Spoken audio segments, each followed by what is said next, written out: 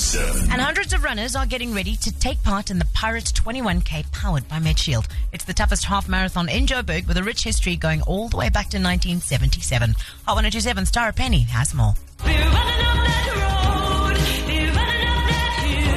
85-year-old Jeff Davies is president of road running at Pirates. He's also one of the founding members of the club.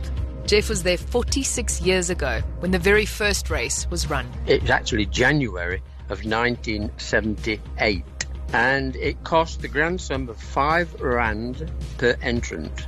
That's not a mistake. Running. It was a small group of naive friends looking for a pre-comrades challenge. We arrived there and it was pretty warm, and we only started at 7 o'clock in the morning.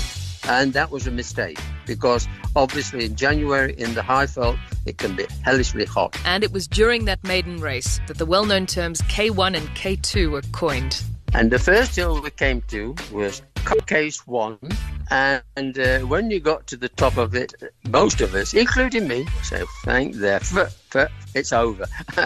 And now it's a nice run back to Pirates. The local policeman named Patch arranged 2 cops along the route, for an old-school reward, of course. He's listening, my boy, as long as there's some bloody beers at the end of it. Now we're talking to the police department.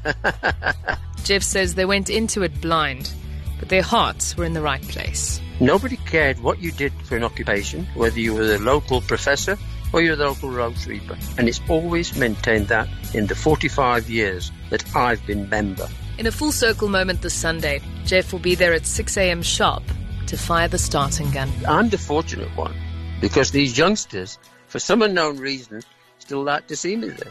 I have to pull the trigger. Tara Penny, Hot 1027 News.